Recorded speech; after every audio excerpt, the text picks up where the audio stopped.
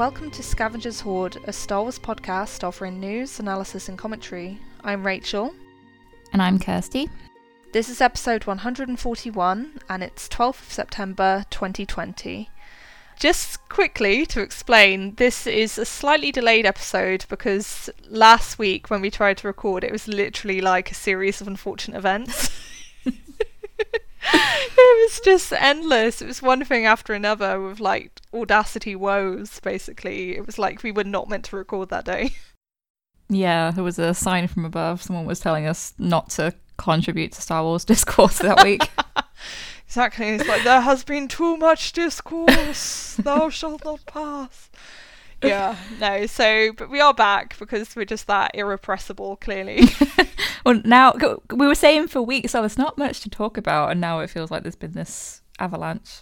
Yeah, exactly, because obviously we weren't recording for a few months, and I was really scraping around trying to find anything to talk about in the news section of the first episode when we came back, and I found a few things, but nothing major, and I feel like there's been at least 3 or 4 pretty significant items of news just in the last 2 weeks, so... Yeah, we're clearly in prime Star Wars season again. But yeah, we have a lot of letters, basically, this time, because today we're finally going to get to the lovely Rey emails that we asked people for a long time ago now, back in spring. And they're just so nice, and I'm really excited to get to them. But there's a lot, so we need to storm through this a bit in order to reach that point. But yeah, there are a few pieces of news that we really wanted to acknowledge. So the first one is that John Boyega gave a great interview with GQ, and I imagine most of the people listening to this podcast will have heard of it and hopefully seen and hopefully read the interview by now. But really, we just wanted to say what a fantastic, courageous interview this is, and that if you haven't read it yet, please do, because what John is saying, it applies specifically to his experience about Star Wars, but it also indicates these more systemic problems with the industry as a whole, and yeah, I really, really hope it inspires actual change. Yeah, it's a really, really important interview. So yeah, first things first, if you haven't read it and haven't found the time to do that yet, please go and do so. And especially if you're white like we are, sit with it and accept that some things are going to make you uncomfortable and interrogate yourself as to why that might be. And I hope that people at Lucasfilm are doing that too, because as you say, it does relate to Star Wars, not in universe, in that this is absolutely not an excuse for fans to start squabbling about the story of Star Wars. Yeah. That's not what it's about, but it's about a black man's experiences making these movies and in that environment. And I'm just... it wasn't surprising to me, but it was pretty devastating, and I'm really glad that John felt able to finally talk about this stuff openly. He's been hinting at it for a while, but to take on Disney and say that is, that's a big risk that he's taking. Hopefully the entire fandom will be fully in support of him here. Yeah, no, absolutely. And yeah, we will be following this up, obviously, with a proper in-depth discussion about the issues that John talks about in his interview. But basically we didn't want to rush it and pull something out of our asses. So we're going to come back with a much more thoughtful, considered discussion, when we've had time to prepare that. But yeah, no, so the other piece of news that's come out recently, among other things, there have been quite a few things recently, so excuse me for being slightly muddled, is that we have had the reveal that The Mandalorian Season 2 will start streaming on Disney Plus on 30th of October.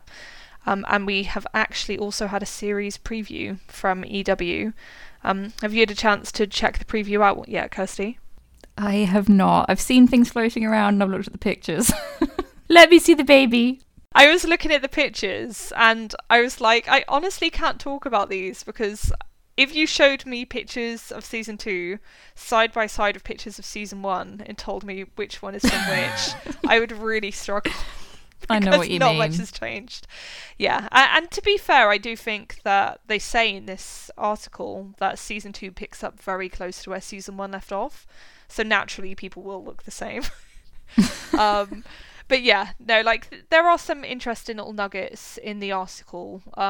There, for example, is like a nice little bit where Jon Favreau, the showrunner, is asked, why do you think that The Mandalorian has been such a success?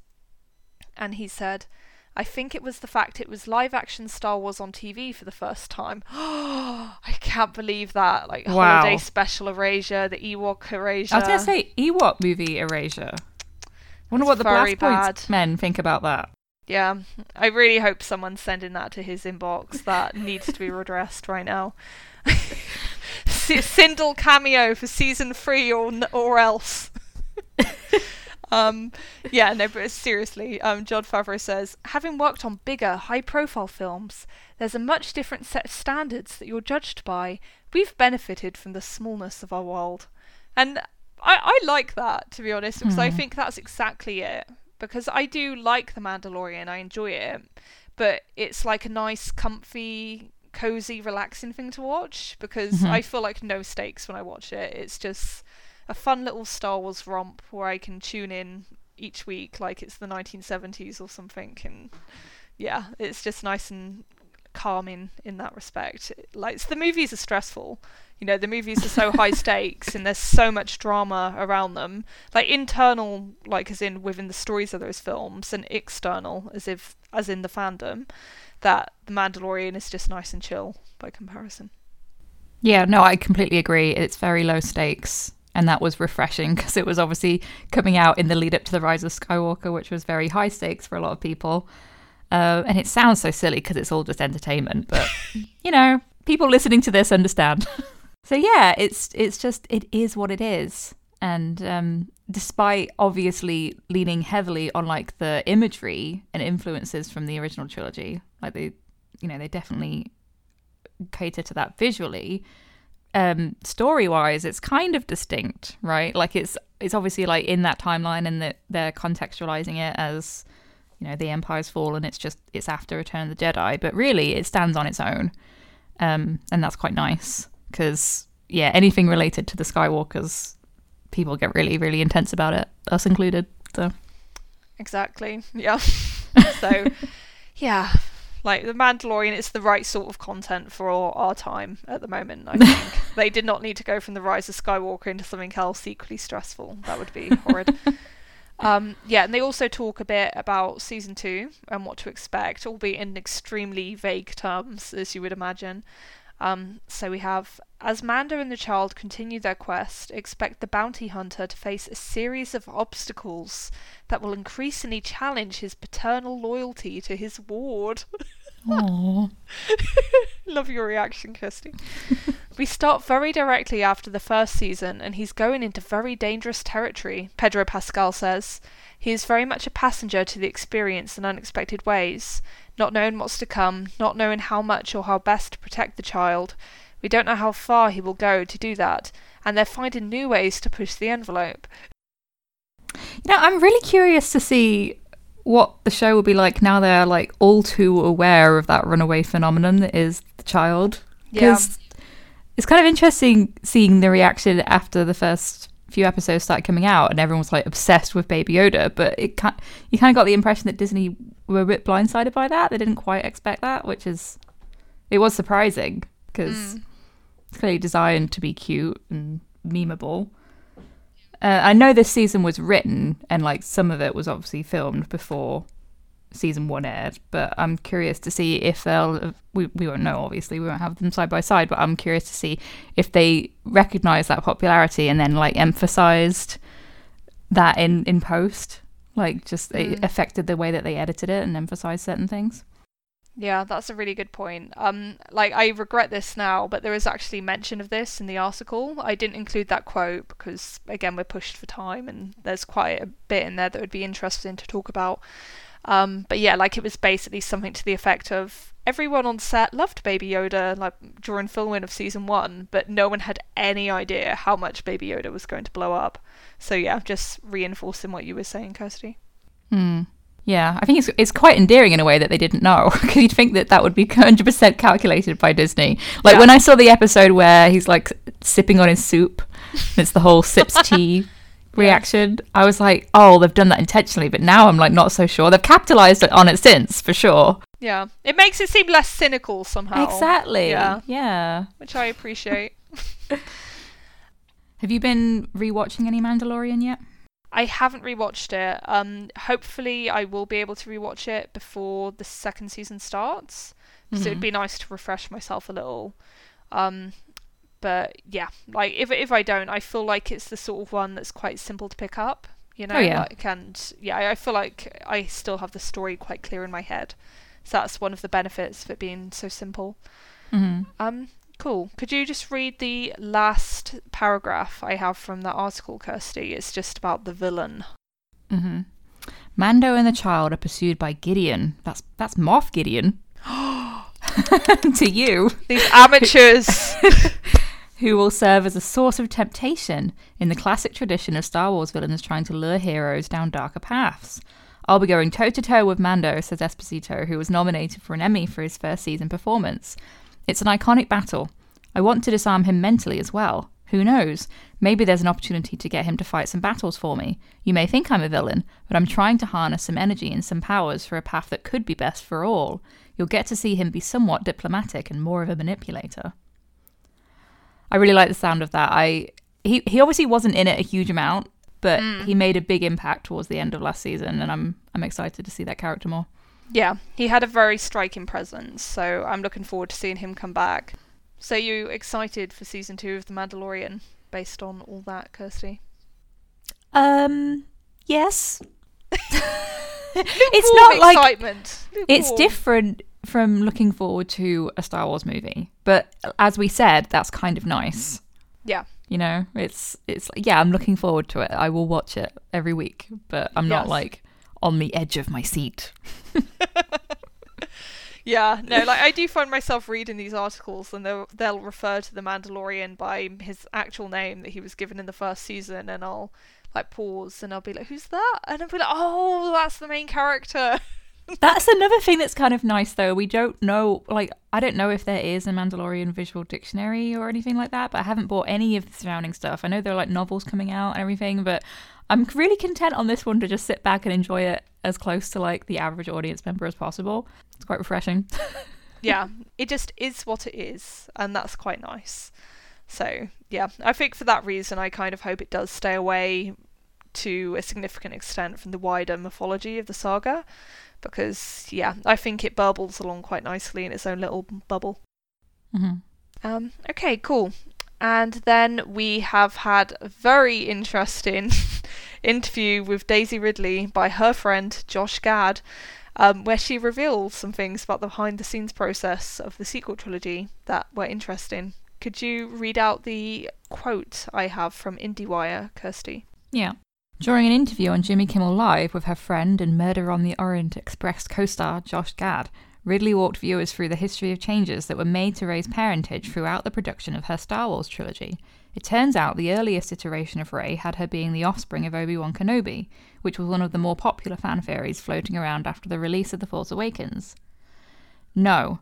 At the beginning, there was toying with like an Obi-Wan connection, Ridley said when asked if she had known Rey's origins were in the Palpatine family. There were like different versions, and then it really went to that she was no one. Then it came to episode 9, and JJ pitched me the film and was like, oh yeah, Palpatine's granddaughter. I was like, awesome. Then 2 weeks later, he was like, oh, we're not sure. So it kept changing. Even as we were filming, I wasn't sure what the answer was going to be.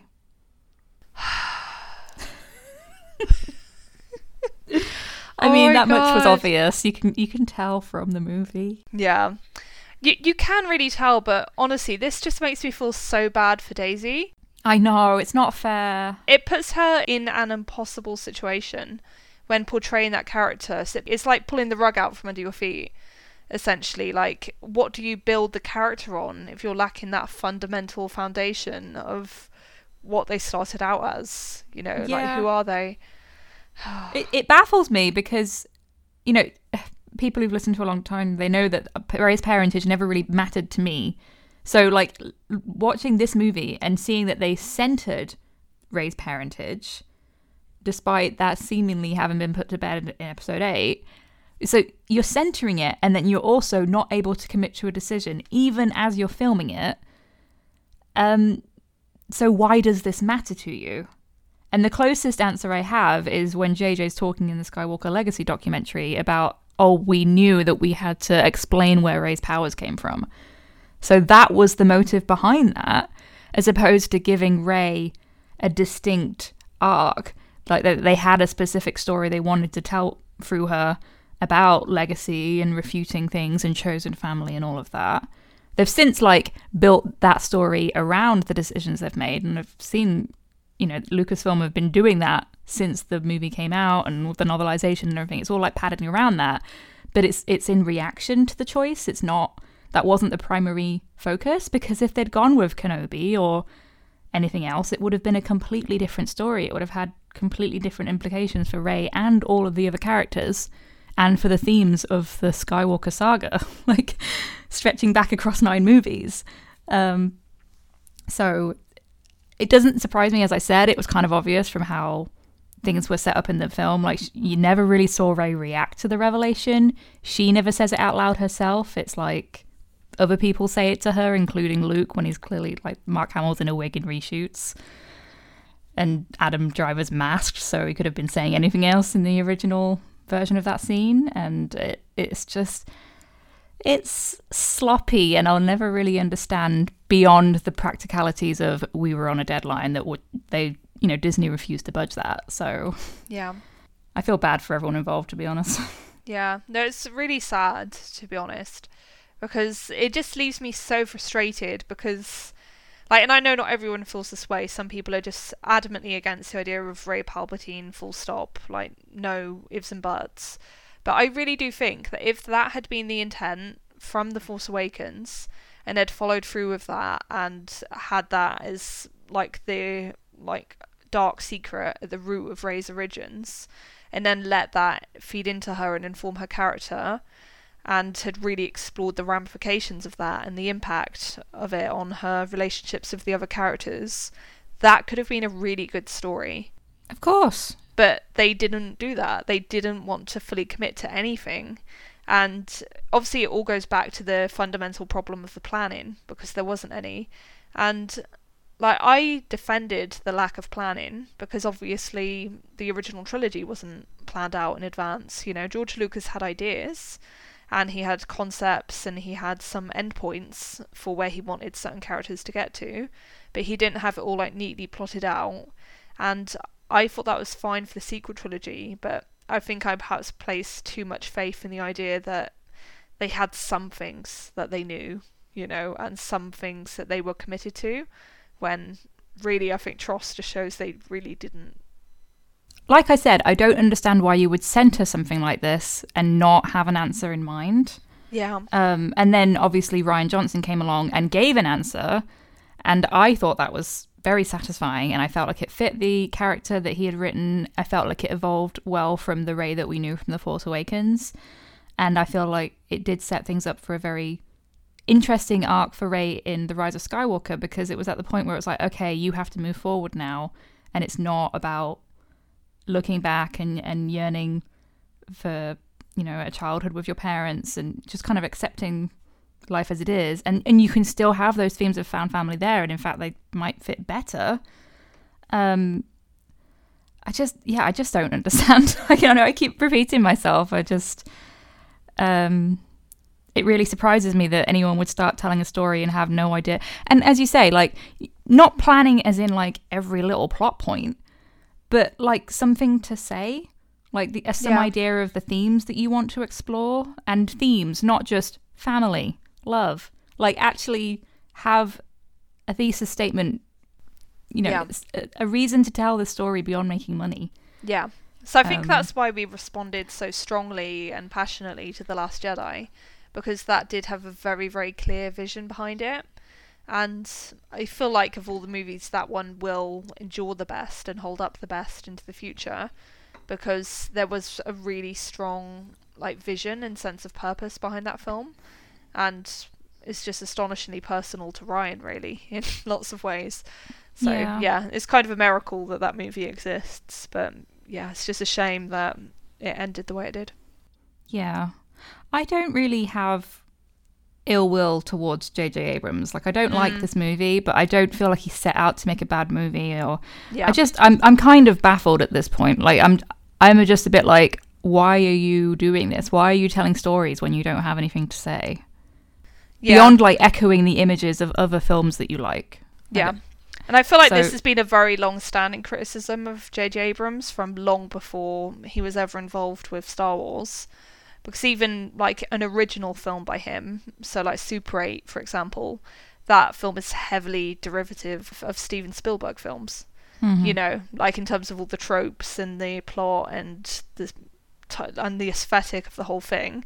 Like, nothing about it feels truly original. There's a great YouTube series actually by Patrick Willems. Oh yeah, I know that one. Yeah, looking at JJ's career trajectory and then predicting what was going to happen with the Rise of Skywalker. Poor Patrick though, he was still disappointed. He was like, I didn't want to be right. Yeah, no, exactly. He's great. Like, he's very astute. He was dead on with his predictions, but he didn't want to be right just to be right. So yeah, I respect him for that. Yeah. My feeling with it is kind of like, I'm not angry, I'm just disappointed.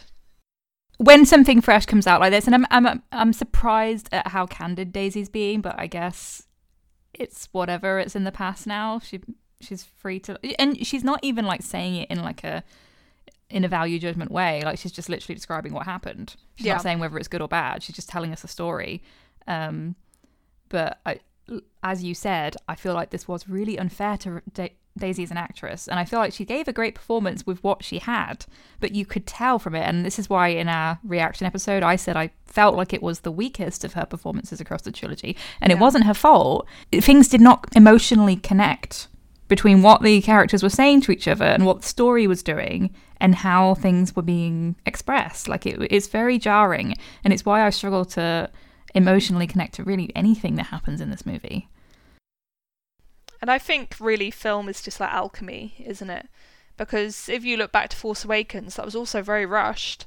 And from what I've read about the behind the scenes of that movie, that was also pretty in flux for a lot of it. You know, there were lots of decisions being made during filming and things changing. Like, it doesn't sound like quite to the extreme that was happening with Tross, but like, it still wasn't completely like firmly like grounded in anything, you know, like it was constantly being revised. But that movie works so well, and yeah, like it's almost like if you flip a coin, Tross could have been great, but we're not in that universe. Basically, we clearly need to like be able to develop multi-dimensional travel so we can find the universe where Tross is good. Among other things. So yeah, I think it was probably easier to do that with Force Awakens being the opening of the trilogy. Yes, because there were stakes in the people who were attached to the original trilogy characters, and it was this huge choice to make Kylo Ren the son of Han and Leia. But there was just more freedom at that point. But in the wrap up of a trilogy, you really need to have these key things established. Yeah. So what we want to do is go into the lovely emails that have been waiting in the Scavengers Hoard inbox for us to read, and it's such a delight to go through these because they're all so lovely and special. And really, all I can say at the outset is I'm very, very sorry that it took so long to respond to these and talk about them on the show.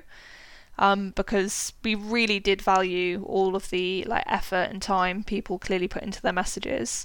Yeah, it's really lovely. I know this sounds super corny, but it feels like an honor to have people like spend time telling you why they love this character as much as you do, and we all have our own reasons for loving her so much. So thank you for sharing them. Yeah. I think we're going to try and keep our own comments in between these to a minimum because, you know, we can talk about Rey anytime. But this is your time, so... Yeah, exactly. So it's very much just going to be a celebration of the character and why people love that character and what she means to people. Just before we get into the bulk of the Rey emails, however, I did just quickly want to read out an email by a listener called Emmy Jean that was a bit of a more general one, just about the podcast. Because, yeah, it was so nice and I felt it was important to include it on the show. Would you be able to read it out, Kirsty? It's the one I've highlighted. Hi, Rachel and Kirsty. I'm a long-time listener of your podcast, and I thought it was time to let you know what it's meant to me over the years. You spoke in your Byron to Ben Solo episode about the power of transformative works, and I agree wholeheartedly.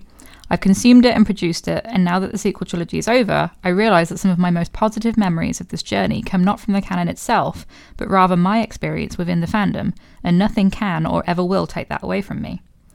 I wanted to write and make sure you know that you're a huge part of that experience for me. Through the making of the trilogy, certainly, but I want to thank you especially for continuing to put out compelling content now that the sequel trilogy is finished.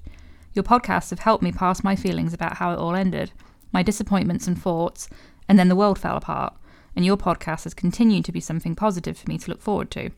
I'm a nurse in Chicago with 3 young children at home, and when COVID hit, my hospital was immediately in the thick of it. I lost my childcare because of my profession, I lost my usual support systems because of social distancing, and I was going to work every day to face this horrible thing that scared the crap out of me. It was hell, but I knew that at least on my long drive home I could lose myself for a little while listening to your wonderful insights and analysis of a galaxy far, far away. These past few months have been a huge challenge for us all, and the struggle continues. It's just incredibly comforting to know that in the midst of it all I can go back to your episode about the Christmas special and laugh my ass off.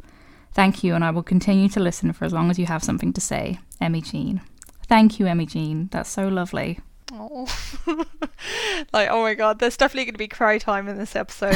I could feel myself welling up a little just as you were reading that. Like, it's a bit weird doing a podcast, isn't it? Because you record it and then you put it out into the world, and it's easy to sort of detach from the fact that there are other people all over the world who are actually listening to this.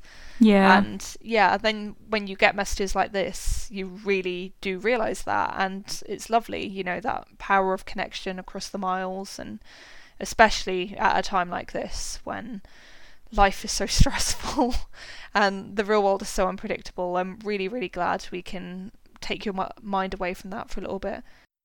Yeah, definitely. I mean, we said last week when we'd had like months off, we felt kind of bad because we knew that a lot of people out there were enjoying that, you know, weekly dose of content from us. And for a lot of reasons, we just felt like we couldn't do it for a little while. But yeah, I don't know what to say. Like, what a shit year, guys. Yeah. It's been tough for everyone in all these different ways. But I honestly, you know, I come from a family with a lot of nurses. My sister's a nurse. My grandma's a nurse. My stepmom. And just thank you, Emmy Jean, because I know that it has been just so incredibly challenging for your profession and the amazing work that you're doing. Yeah. I don't know. Just this year has just been like non-stop in all of these different ways. Yeah. No, it's so full on, and this will sound corny as hell, but I mean it. Star Wars is obviously about heroes like waging wars and stuff, but I honestly think that like healthcare professionals, they're the real heroes. You know, they're as close to heroes as we get in our world, where there aren't lightsabers and there's no force and stuff. Yeah, I just can't think of a better way to contribute towards society than that. I think it's amazing, like the caregiving profession. So yeah, thank you so much for what you do too. And yeah, like we will certainly continue to put out content as long as we have something to say, and I think we have quite a lot to say still. So yeah. And hey, there'll be a new holiday special to discuss soon. Yes. So we'll get part 2 with sequel trilogy characters, so even more investment. Yeah, no, so I look forward to that. Yeah, so thanks again, Emmy Jean. I hope you're listening, and yeah, we really appreciate you. So thank you. Okay, awesome. So with that said, I think it's time to move on to our lovely Ray emails. So, yep, I'm excited to get into these. So the first one is from Carolyn. I do just want to take a moment and tell you what your podcast has meant to me. I'm about to be 40 this year. Oh, happy birthday. So I fall in that category of people who were too young for the original trilogy when it was in theatres, although I did get obsessed with the original trilogy in the early mid-90s. I missed the prequels, was at university, no car to go to the theatre, no TV, other interests. I actually got super immersed in Star Wars fandom with the sequel trilogy. However, the only people I had to talk to about it were men. Husband, brother, cousins, co-workers. I remember trying to articulate my perspective on the story that was told in TFA and TLJ. It wasn't until I found your podcast that I could do it in a meaningful and articulate way. I think your podcast provided a female-centered narrative and analysis that is missing from mainstream Star Wars fandom. I've since listened to other podcasts that do that as well, but you are my entry point. Oh. Your perspective has provided an analysis that I could hook onto and see myself in. Women in the female perspective is still often sidelined in a culture that is still patriarchal. I think your podcast filled that need that I, and countless others, have to find refuge in a culture that doesn't necessarily value our perspective. In your last podcast, you asked about what Rey means to us personally. I have 3 young daughters, 9, 7 and 5. Over the past few months, we have watched Star Wars with them, starting with the sequel trilogy, because I'm obviously obsessed. Rey was their instant hero. I tried to show them the original trilogy, but they just kept asking where Rey was, and weren't at all interested in the story. Then at school, my 9-year-old and a few of her classmates started passing around The Force Awakens, Rey's storybook. It warmed my heart to see this. In watching TV and movies for my kids, I'm still seeing how not much has changed in terms of female representation in media. Rey broke out of that mould, and I love her for what she means to my own children. I also love that little boys in her class were equally interested in Rey as a hero. I'm sure you have had many people write to you about what Rey means, and I would probably agree with everything people say about her strength, compassion, and perseverance. She also made herself vulnerable, especially in The Last Jedi. For a woman to be vulnerable and heroic, embrace her femininity, and at the same time break out of typical feminine stereotypes. We don't often see this represented in media. She's complex, which is a true representation of us as humans. Oh, that's so nice, Carolyn. I really love that, and especially hearing about the kids and how Rey is their hero. Like, that stuff just warms my heart. Yeah, that's who it's for, really, isn't it? I mean, it's wonderful to hear that you've connected with your daughters over this, but also you make a great point that Rey appeals to boys as well, just as much. Yeah. Because she's a well-written character. She feels real, and people connect to that. Yeah, exactly. I'm really interested for the people who are children now to come of age, for like that 7-year-old, like in 10 years, what they're going to be like on the internet, and whether we're going to see this huge like movement like to defend the sequel trilogy, because obviously there's lots of online hate for it at the moment. And yeah, I look forward to that day. Oh, I think so. I mean, it's already kind of here. Like, I know, and yeah, like there was that huge renaissance for prequel fans as they got older, but I think already there's like this fierce love of these characters. Yeah. But yeah, I agree. Like, as those kids get older, like it'll just kind of shake up the kind of emphasis that the fandom places on things, hopefully. Yeah.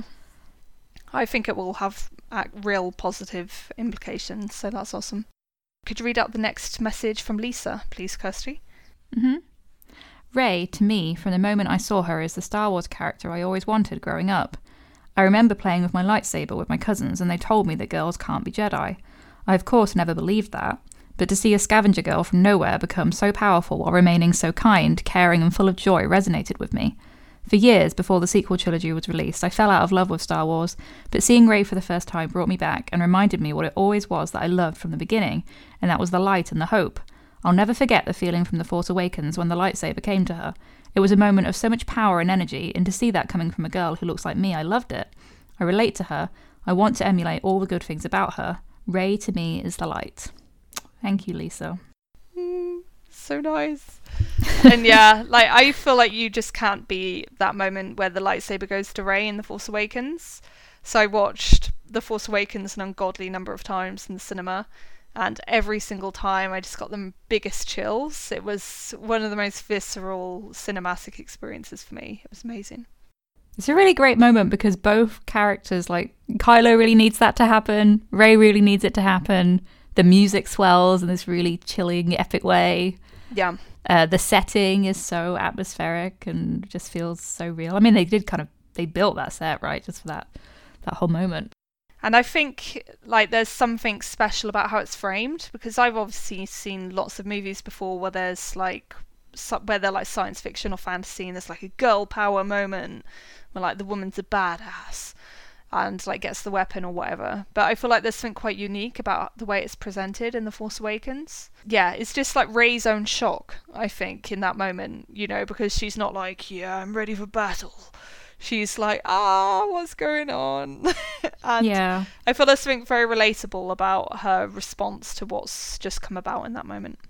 Yeah, thinking about The Force Awakens, like, I think what part of why I loved it so much and why I think a lot of people love it is that all of those characters, Rey, Ben, and Finn, feel really like vulnerable, and like it's okay for them to show fear and doubt in a way that doesn't really come across in like the original trilogy. Like, it's a very different feeling that these kids are just kind of like thrown into these circumstances, and I don't know, there's like this emotional rawness to it that feels quite distinct to the sequel trilogy.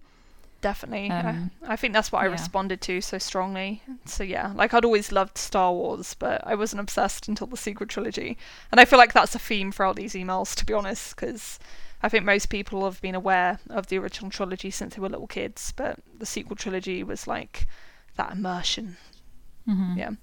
Okay, cool. I'll read out the next one. So this one's from Emily. My name is Emily, and I'm 17 years old, and I have been a Star Wars fan my whole life. However, Rey has been one of my favourites since I saw her on the screen. She means a lot to me because a year ago I went through a really tough time. I was moving to a completely different state and leaving friends behind, but a family member of mine related something to me that really helped. She told me to be more like Rey. She said that when change comes, and it will, to have courage and be strong, just like Rey. Since hearing that, I always looked up to her character. I was depressed for months, but Star Wars and Rey got me through it. She was strong, brave, and even though she was going through so much, she overcame that. Rey kept me going when I thought I was lost, and that's why she'll always be my favourite character from the Star Wars movie. Her character is relatable to those who feel lost sometimes. Ooh.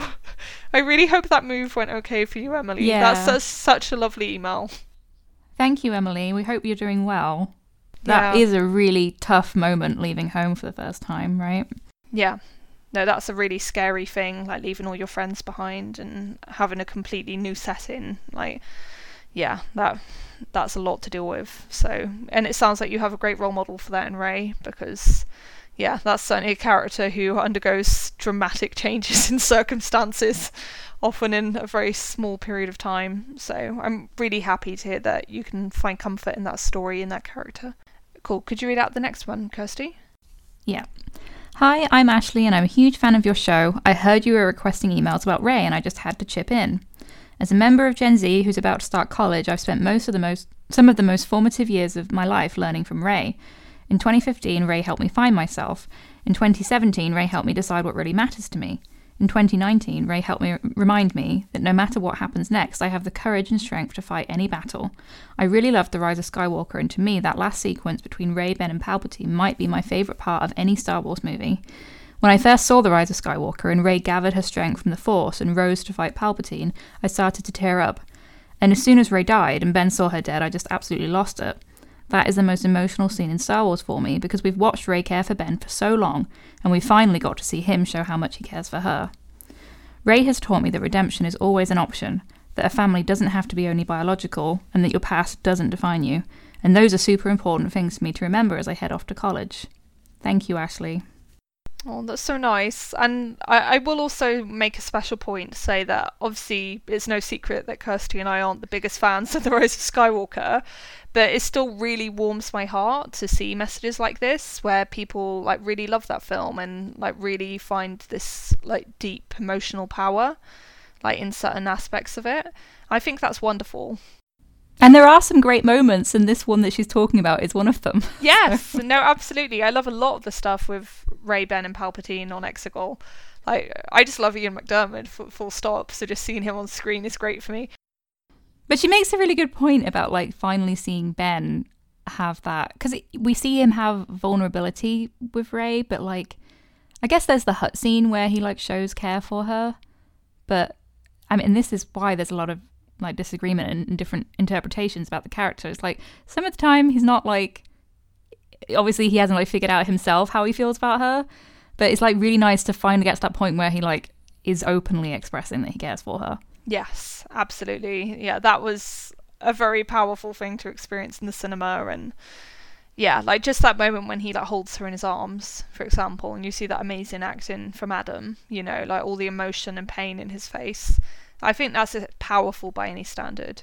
But yeah, no, that's awesome, Ashley. Thank you for the email, and really good luck for college. I hope you do really well, and I'm obviously sure that your experience will be quite profoundly affected by the whole COVID situation. So I hope you stay safe. Great. So I will read the next email from Joa. Oh boy, where do I start? What does Rey Skywalker mean to me? I have always been naive, and society always sees naivety as something bad and as a weakness, and sometimes I feel weak because I am this way. Then Rey came, and I fell in love with the character, not because of power, not because of skills, but because of her heart. Rey is naive like me, and this is her biggest strength. In The Last Jedi, Luke says to her that it is not about lifting rocks. Both him and Kylo say her way of seeing things is wrong, and by the end of the film, it turns out she is right. It is about lifting rocks, it's that simple. This naivety is also what makes her stronger than her bloodline. I don't know if people have noticed, but The Rise of Skywalker is a movie about how compassion and humility are paid off.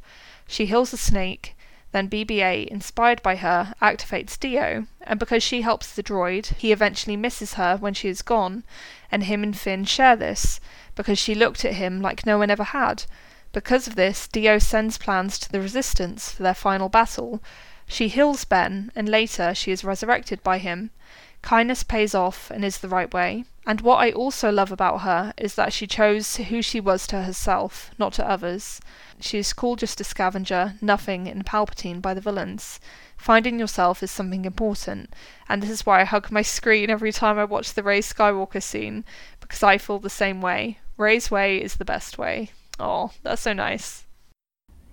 Yeah, I do agree with that, like, what is so amazing about Rey is that just inherent kindness and compassion that she has. Yeah. And that she just trusts in things, and I know this makes some people mad, but that her story is not about figuring out how to become more powerful or getting better at doing things with the Force. Like, that's not where her struggles are. Her struggles are much more profound and internal. Yeah. And she really does go on that journey. Definitely. And yeah, I like that point about her naivety and how that isn't portrayed as a weakness. Because, yeah, I can be a bit naive sometimes, and I'm a little bit clueless, when I go into new situations, and I tend to be very trusting of people, when maybe sometimes I shouldn't be trusting. So, yeah, I can see a lot of myself in Rey in that respect, and I agree with Kirsty that it's quite unusual, really, to see a character presented in that way.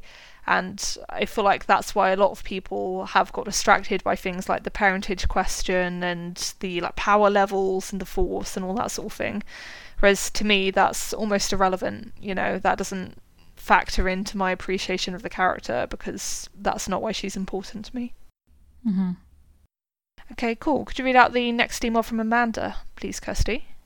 Yeah. I love your podcast and have been listening for several years.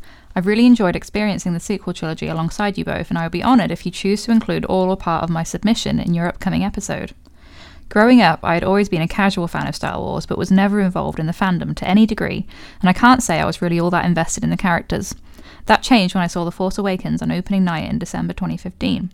Something about the story, and more specifically about the character of Rey, just grabbed me. I saw the movie 3 more times that month while I attempted to put my finger on why exactly I was so enthralled with this new narrative. But I knew, even at my not-so-young age, that this was my Star Wars trilogy.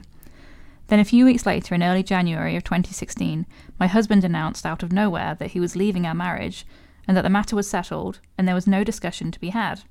And just like that, I suddenly had to deal with the shock and emotional upheaval of a divorce that came out of nowhere, and that I was not expecting.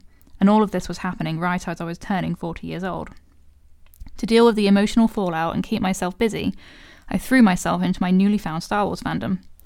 I saw The Force Awakens 10 times in theatres that winter, ventured into online fan forums for the first time, and discovered the wonderful Reylo community and your fantastic podcast. I don't mean to sound dramatic, but Rey really was a lifeline for me in this time. Seeing her deal with her loneliness and isolation really hit home for me at a time when I was suddenly thrust into my own situation of feeling so totally alone. Many nights as I would cook dinner for myself and eat alone, I would imagine myself as Rey preparing her dinner in her at-home. I would think, if Rey can survive on her own, so can I. If she can be strong, so can I. Having that source outside of myself to look to really gave me support just when I needed it most. So now it's 40 years later and I'm still a proud 44-year-old Reylo. I would love to tell you that my story has a nice, neat ending and that I found love again and then it was all worth it. But while I have an absolutely wonderful and supportive circle of friends who've been there for me in every way and who are my found family, I am still single. I have a truly great and privileged life in so many ways, and I still hold out hope that I will meet my Ben Solo someday. And so I continue to pull strength and inspiration from the character of Rey, who helped me through a very rough time in my life. She's tough yet vulnerable, grateful yet still seeking, just like me. If she can do it, so can I, and so can all of you. Thank you again for all you do for this fandom. That's a very, very emotional email. And I think that was very hard for poor Kirsty to read because, yeah, it's just so powerful. And thank you so much for sharing your story, Amanda. Like, I'm really glad you have that great circle of friends. And, like, I'm sorry for, like, the rough experiences you've had. But, again, like, as is turning out to be a common theme with these messages, I'm so glad that the films and the character and the fandom like have all like helped to make that transition easier for you. Because yeah, I think stories like this just underline why fandom can be so wonderful, to be honest, that it can offer people like that comfort and that sense of community at times when they're struggling and when life is really, really fucking hard. Because yeah, like everyone has really rough times in their lives, and we all have different ways of coping, and I personally think that coping through like stories and like the communities that people create around stories, I think that's a really wonderful thing. So yeah, I wish you the very best. Yeah, thank you, Amanda. I mean, that really speaks to the power of storytelling, right? Yeah. Whether you're just enjoying something, watching it by yourself and kind of just relating to the characters and keeping it to yourself, or you do decide to share it with others and kind of become part of this community. Yeah, it's powerful and it can help us through these really difficult times.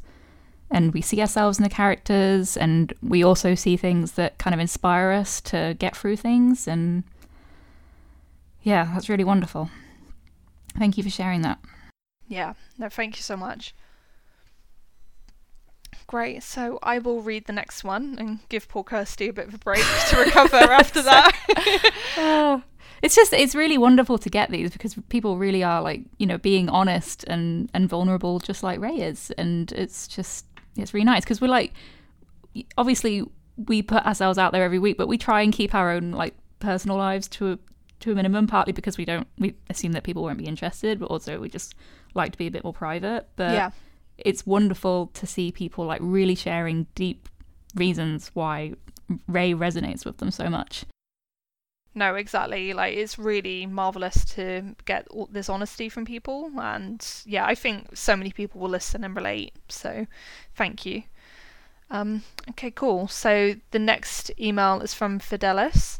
This is in the Grey World, and I'm glad you guys are doing a tribute episode for Rey. The character's impact on me was that the first time she appeared in Force Awakens, I thought I'd wear her clothes. I grew up watching a lot of sci-fi and fantasy, and more often than not, I wouldn't jive with the female character's clothes. They started to slant towards primarily making the character more attractive. Sometimes it was blatant, like they'd be tighter or shorter than necessary. Sometimes it was just that they'd inexplicably be wearing high heels, or the cut of their collars would be lower compared to their male counterparts. It makes it harder to identify with a character if your first thought is, but why is she wearing that when going to war? Or, but the guy characters are in full armour. But if you were to see the odd boot plate or the corset and leather pants get up every now and then, it wouldn't be so bad. It could just be a fun idiosyncrasy of style, as opposed to a strange standard that had followed me from the real world into the worlds I go into for escape. Meanwhile, I was growing into a sense of fashion that prioritised comfort and mobility. I gave up jeans for floppy pants. It's the breeziness of a skirt without fear of it riding up at awkward moments, of which I had many. I liked scarves because they were dramatic and kept me warm. I only wore high heels when I risk personally offending someone if I don't. Rey's sensible tunic and flowy shoulder things and loose pants and armbands struck me as both practical and comfy. More to the point, it was my style. When I turned 30, I had a Star Wars party and dressed up like Rey, albeit a dark side version, because that's how I roll. I'm thankful for every single female character whose outfits were grounded in character, not necessarily just attractiveness. Leia's white dress, Ventress's Genndy Tartakovsky version in the Hakama, Phasma's armour. It makes it easier for someone like me to step into their shoes, their world, their stories. I was glad to be in Rey's. Thanks so much for doing this podcast and for being awesome parts of this fandom. It's made my Star Wars experience all the better. Oh, thank you. That's so nice. And I think that's really cool to hear that perspective specifically on the outfit, because that's quite a unique take, and I totally agree with that because I love Rey's costume. It's very muted and understated, but it was also one of the things that first struck me about her when I saw her, because I was like, I really like that. It's nice and elegant looking, but it also makes complete sense for a character with that sort of background in like a poor sand planet with like no resources, you know. So yeah, I really like that whole aesthetic she has going on. Yeah, it's pretty awesome that it became so iconic so quickly, because it could have just kind of blended into what we knew of like how Jedi always dressed, right? Because obviously she was raised herself on a desert planet. It was kind of like in the vein of originally what we saw of like Obi-Wan Kenobi, just kind of wearing the beige and brown coloured robes. But they really make it distinct for Rey, and Daisy wears it so well, and it's just like a costume that you'll see forever now in cosplay. Like it's you instantly know it's Rey, and especially with the hair. And I agree that it's very practical, and I'm someone who doesn't wear heels either, so I appreciate that too. Yeah, no, I live in flat boots. The comfiest things in the world. They're great. Okay, awesome. Could you read the next email from Sidra, please, Kirsty? Rey is someone who had lived through hardship her whole life. Growing up, she had no one to take care of her. She had to raise herself, fight for herself, protect herself, struggle every day to survive, feeling lonely and scared. Even after facing abandonment and loneliness her whole life, she never failed to reach out and help others who might be in need, be it a droid or a human. She's not just strong, but also kind, compassionate, and selfless. She sees good in people, even if others might think they're too far gone. She's feral and will go to any lengths to protect something that she loves, yet she's soft and vulnerable. She always puts others before her, even if it means sacrificing herself. I love little things about her, like how she gets so excited about the simplest things like rain and seeing so much green in her life. It reminds me of what Leia had said, "You are Rey, the leaves sing your name." I love her because her story speaks to me in so many ways. She's my ray of sunshine. She has one of the saddest backstories and deserves so much better. My heart breaks for her because when she'd finally found her belonging and her home, it was taken away from her after a few seconds. She deserved to have her own family. She deserved to be loved unconditionally. I wholeheartedly agree, Sidra. Thank you. Yep. Preach. I wonder sometimes if the creators are aware of just how sad Rey's backstory is.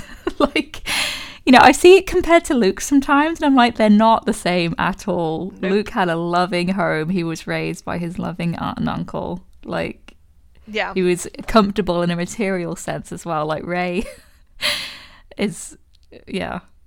Yeah, it pisses me off no end when people act like Rey is somehow so privileged compared to Luke. So I'm like, you've got to be joking. Well, like, Who says that? Usually it's presented in relation to the whole power argument, and it's like, oh, Rey doesn't deserve her power. She's never worked for that. My blah blah blah.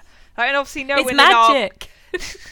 No one in our corner of the fandom, hopefully, would say those sorts of things, but those things are said in other corners of the internet, unfortunately, and I should stop going to those corners of the internet for that reason. But yeah, no, like, I totally agree with everything that Sidra is saying here. Like, I think the character really deserved that, like, happy ending and that, like, family that she wanted the whole time. Okay, awesome. So I now have a long email to read out, which I'm excited to get into. I usually trip over my words, so my challenge is to not do that so much. So this one is from a person who'd like to be anonymous. Right, and I will read. Hello from Chicago. First of all, I absolutely love you ladies. I've been listening to you since your first podcast and I instantly became a fan. I'm currently sick with the plague and I've had so much fun revisiting your old episodes as I lay in bed and recover, so thank you very much for the hours of entertainment. Oh, I hope you're okay. I presume because this is a while ago that's COVID. Wow. So if it is that, I really hope you're okay. Made a full recovery. Rey has had a profound impact on me. I see so much of myself in her, and I never thought there would be a character on the big screen that shared so much of my baggage. I was emotionally abandoned and unwanted and abused, and I have coped with my trauma through blind optimism and denial. The intense loneliness that Ray has experienced perfectly aligns with the attachment wounds that many people in my camp face. I'm terrified to let anyone in, and yet all I want is for someone to reach out and see me. In The Force Awakens and The Last Jedi, Rey's journey seemed to show the steps for dealing with childhood trauma in a healthy way for those who don't have access to therapy. She starts her journey stuck in the muck of her pain, paralysed in a childlike state and unable to break free. By the end of The Last Jedi, she is finally beginning to accept her own story and the shadows it carries. Honouring our demons is brutal, and Rey's acknowledgement of those demons is key to moving forward and growing beyond her trauma. Recognising and giving name to our own darkness is the hardest part of the recovery journey. Rey goes there, she voices her trauma, and that may be the most hopeful aspect of the trilogy for me.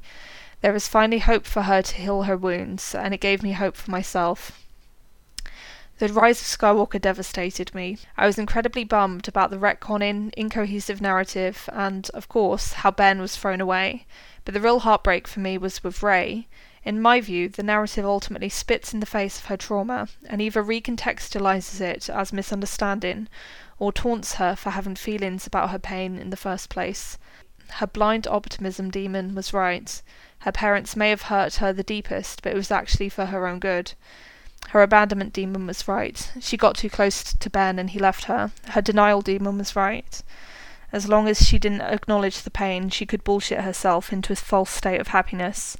This is the opposite of healing. This is giving in to trauma and letting it consume you. I think I will always be saddened by the direction the story took and the implications for those of us who identified so strongly with her. Rey's conclusion truly is a missed opportunity to show us that wrestling with our demons is a fight worth having. There is always hope for a life without the shackles of childhood trauma, and I wish she could have discovered that for herself. Rey will continue to live close to my heart, but her journey is now sadly more of a cautionary tale rather than an inspirational one. I don't want to end up like her, alone with my demons, numb to my own tragedy. I want to break the cycle and move forward with a lightsaber on my hip and a hot soulmate on my arm. Much love from a grateful listener. Wow. Yeah, thank you.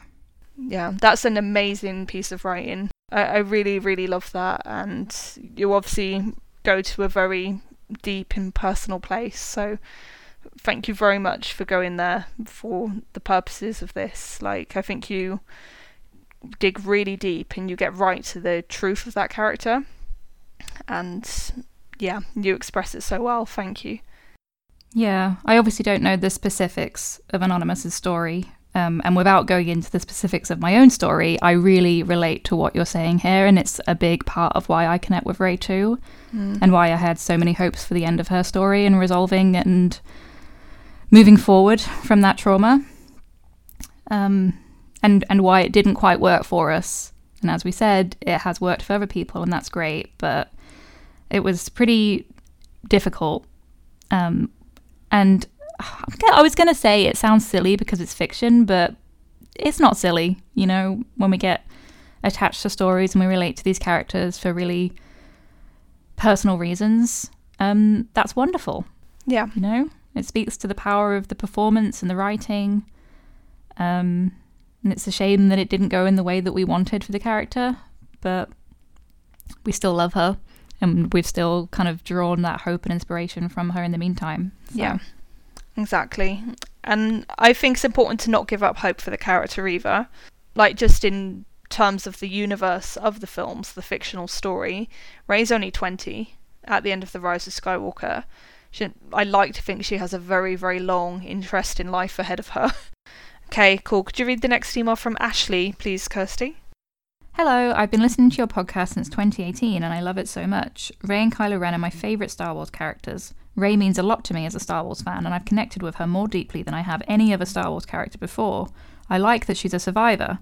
She's a little hesitant to trust people at first, and she's used to keeping to herself, but she also has a compassionate heart.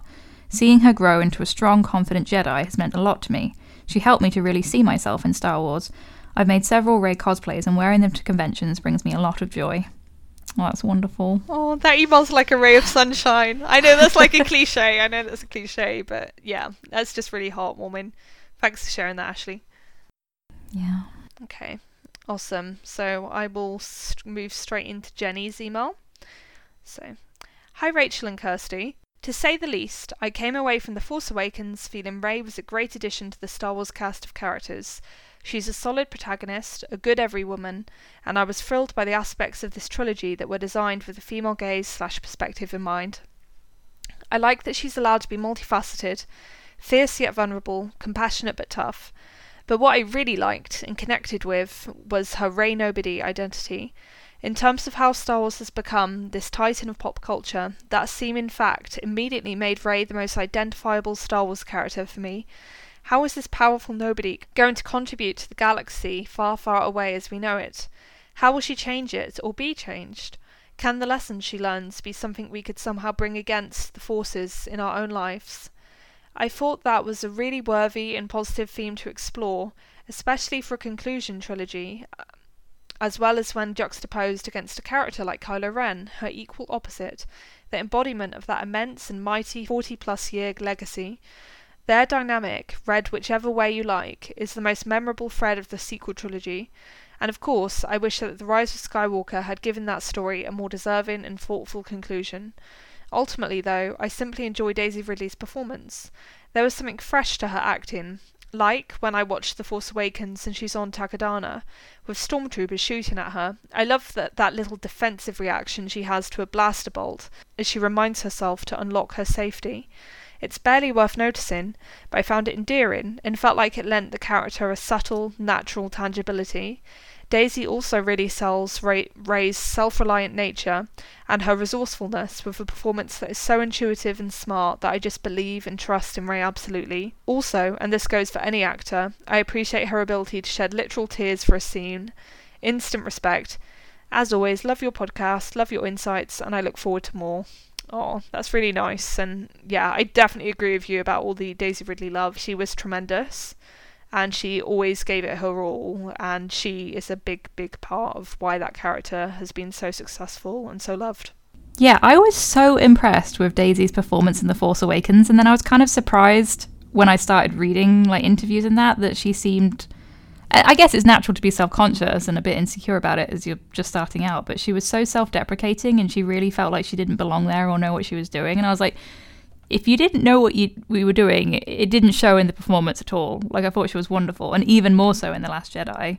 I'm interested to see what's next for Daisy's career. I really feel like what's coming through in a lot of these emails is that there are such nuances to Rey's character, that she does have these, you know, she's fierce yet vulnerable, compassionate but tough. Like, you see these different sides to her, and it's so subtle in Daisy's performance, because a lot of it's not vocalized. So if you're just paying attention to the dialogue, as if you were reading a script, maybe you'd miss it. But just the way she allows things to fly across her face, it's quite amazing. Yeah, no, she's really remarkable, and I think especially when you remember that The Force Awakens was her first film, that makes it even more special what she pulled off, to be honest. I think she's a real talent, and yeah, I hope she has a long and successful career ahead of her. Okay. Yeah, and she's so physical as well. Like, she's able to do all of these amazing action sequences, but she can also do an incredibly intense emotional scene just between her and another actor. And she really holds her own against these people who've been acting for decades. So, Daisy, if you're listening, well done. Yeah, high praise indeed. The whole, like, dozens of emails praising you and your character. What more could you ask for? Okay, cool. Could you read out the email from Amanda, please? What does Rey mean to me? I don't think it can be defined in any one way. It's always been important to me that she was the first young woman in the saga to discover she had abilities in the Force and was actively trying to learn and use them. She was a regular person who hadn't felt special in regards to anything, and now she has a special power. We all want to be special in some fashion. She's also impulsive, makes mistakes, gets attached easily, and isn't afraid to love others who have also made mistakes. Who can't relate to that? Rey is very human. Yeah. No, I think that's so true, and that's a big part of why I think The Last Jedi is so successful, because that's a movie that allows Rey to be so vulnerable and to like go the wrong way and to make bad choices without ever judging her or presenting her as if she's like some foolish creature for having made bad decisions at certain points. And I feel like it's easy to understate how unusual and rare that is, because, yeah, it's quite a special thing to have so much compassion for your female protagonist. Like, there's a lot of judgment in cinema towards women and their choices. You know, like, and this will sound like a bizarre comparison, but recently I've been watching a lot of horror films. And for example, you have the slasher genre. And that's a whole genre dedicated to demonizing women for choices that supposedly contravene society's moral norms and conventions. I was going to say, I don't think that's a weird comparison to make at all, because it's so tied up in societal notions of how women should express their sexuality in like respectable ways. Yeah, and I do feel like that's relevant to Ray. Thank you. Cool. Like, as I was saying, I was like, why am I bringing up slasher films? No, and of course that's not the only genre that does that, because this is something that's like prevalent across all mediums of art. Yeah. And I think that's one of the reasons that Ray stuck out to us so much as a character, because you didn't feel like she was going to be punished for that compassion and trust and exploration.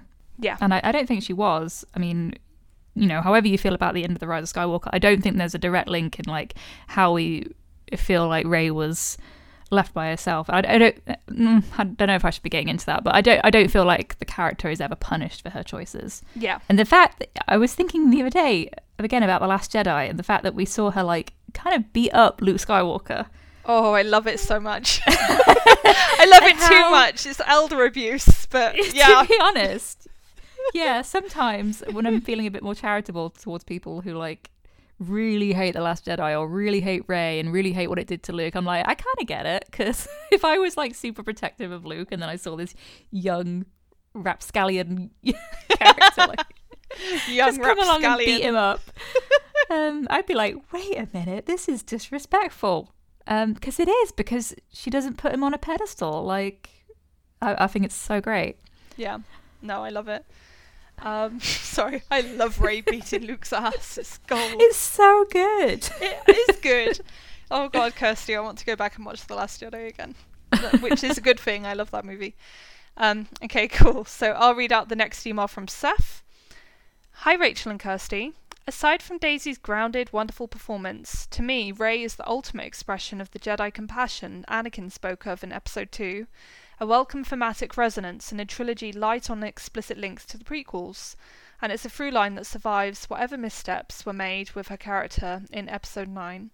Love the podcast, can't wait to resume commuting so I can once again listen on my bike. Oh, thank you, Seth.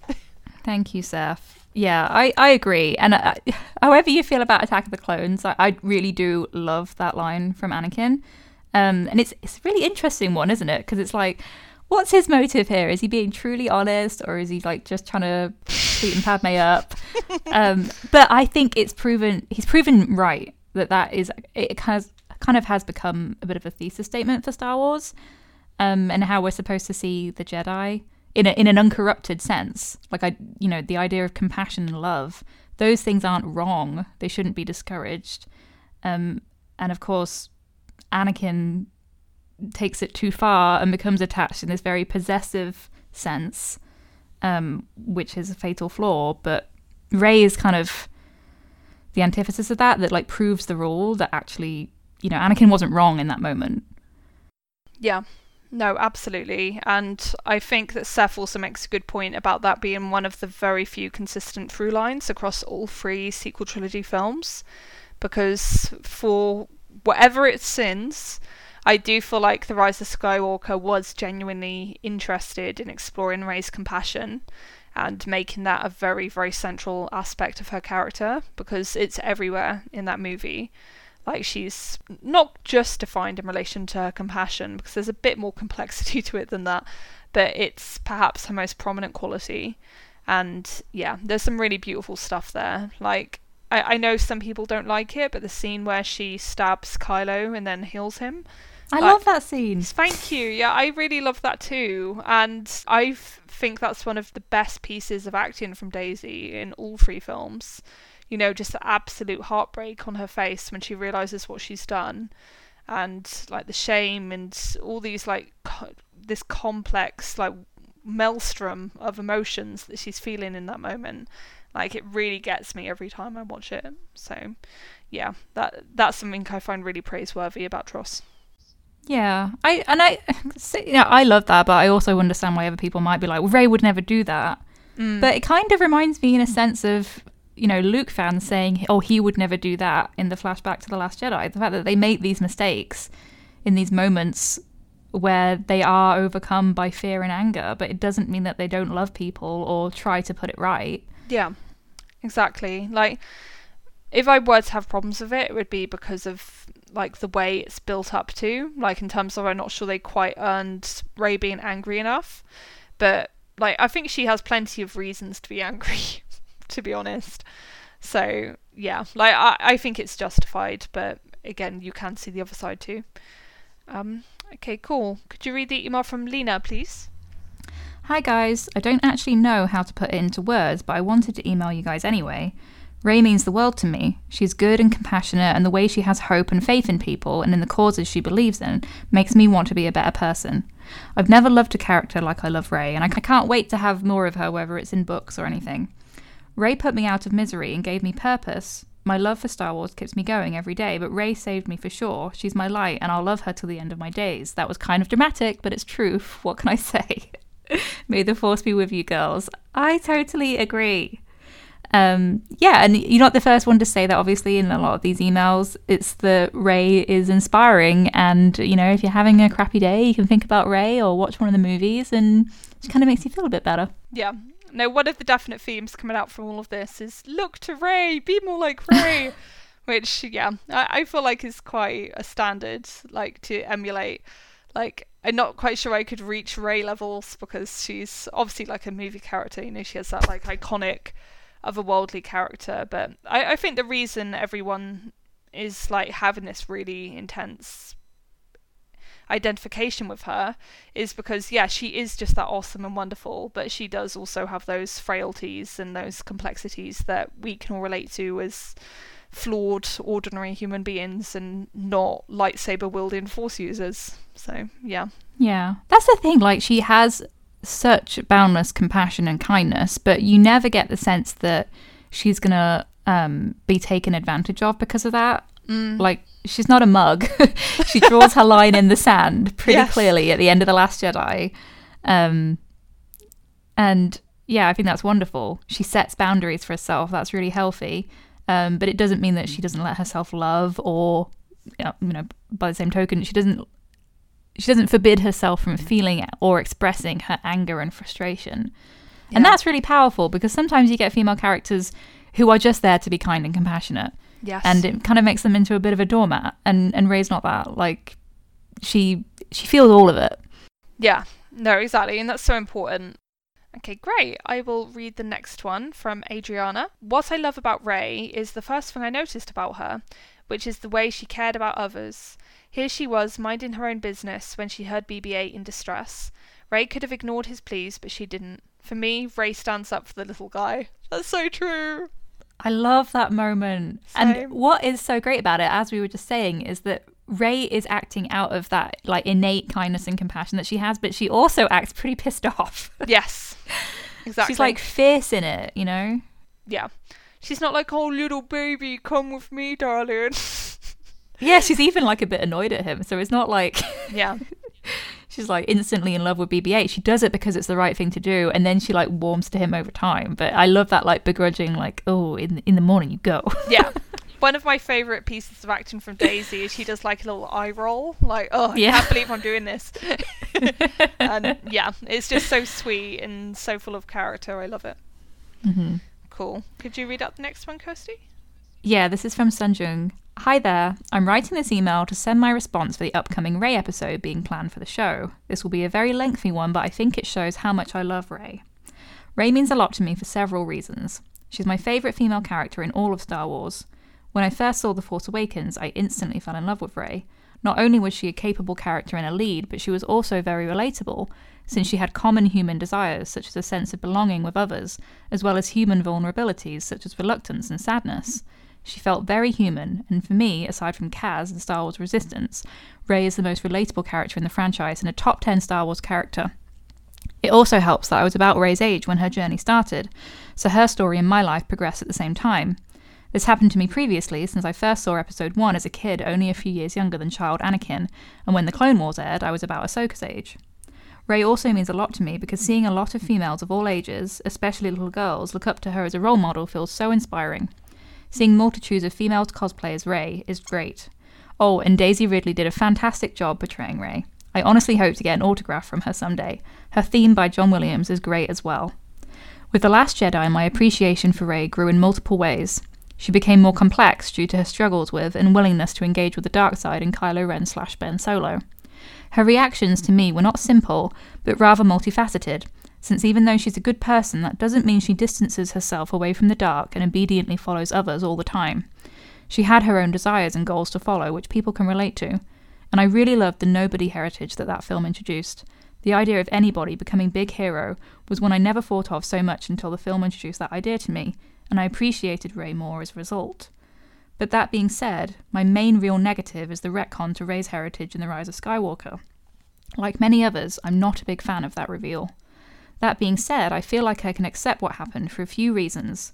One, if a future film either retcons the heritage back to the TLJ one, or recontextualizes the Tross developments in an excellent way for Rey, then I can probably feel better regarding what happened. After all, the Clone Wars did that for the prequels, so I feel such a feat is possible. 2, the nobody message from TLJ can still come back in some way in a future film. In fact, I believe that Rebels and Solo do uphold that idea to an extent. See Ezra's utterly vital contribution in The World Between Worlds and Han's contributions to the Rebellion in Solo. In regards to Rey, truth be told, when I saw TFA, I thought she was either a Skywalker or a Solo, but I still really loved Rey despite that thought, and all the positive stuff I talked about her aside from the heritage still holds true regardless of bloodlines. Besides, one of the few good things I think The Rise of Skywalker does for her character is emphasise her compassion, and the film to me supports the idea of how compassion is valuable, since the compassion shown by her and Leia to Ben turned him back, and thus prevented Rey's potential fall to the dark side and allowed her revival. And I appreciate how Rey is not sexualized during the sequel trilogy, so people can focus more on her as a character. So to summarize, my appreciation for Rey comes from her complex character, capabilities, relatability, vulnerability, the introduction to me of the idea of nobodies becoming heroes, and her being a role model to women. In addition to the heritage retcon, recontextualization I mentioned, I hope that Rey is still considered to be one of the best Star Wars characters in the future, and more importantly inspires female fans for generations to come. Thank you for the opportunity to show my love of Rey. That is so well put. Thank you. Yeah, no, that's just lovely. And yeah, I think you really nail it because there is just so much. I feel like with all these emails, I love that with every single one, I feel like every person is bringing out something new that only they have raised. I think that's pretty remarkable. So it would have been easy for the emails to start feeling a bit samey, but they don't. Everyone's emails are very unique and very personal. And yeah, I feel like this is showing that they have a really great legacy in Rey and the story they built up around her in the sequel trilogy. Because, yeah, she's just gold. I love her. Yeah. I think it was similar when we did the Rose episode and we got all those emails because people love these characters for you can pick out the qualities that everyone relates to, but it's for different reasons and everyone expresses it differently and relates to it differently. Yeah. And it just kind of illustrates how rich these characters are in terms of the writing and the performances. We really were treated to amazing performances in the sequel trilogy. Yeah. No, exactly. We were very lucky. I feel like with every aspect of it, I feel like the casting might have been the most successful part of the sequel trilogy. So I feel they really nailed the actors they chose. They couldn't have chosen better people. So I think that's a real credit to the team involved at every stage.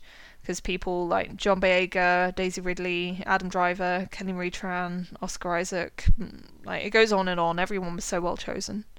Yeah. I also really appreciate the shout out to Kaz from Star Wars Resistance because he's another great character. Yes. Oh my god. There was so much, it's brain overload because of all the information. But you're right. No, I love seeing Resistance love. Yeah. And it's true that a lot of these characters just kind of have that vulnerability in them. They don't know what they're doing and they're just trying to live their lives and help out in however they can. Yeah, there's real beauty in that. So I will read out the next email. So this one's from Rebecca. Hi Rachel and Kirsty. I wrote a bit about what Ray means to me. I hope this is okay in terms of length and content. It's perfect, thank you. Rebecca's my friend. For me, so much about her character is summed up in Ray's theme in John Williams' score. She is bright and courageous, despite the sadness and loneliness she has faced in life.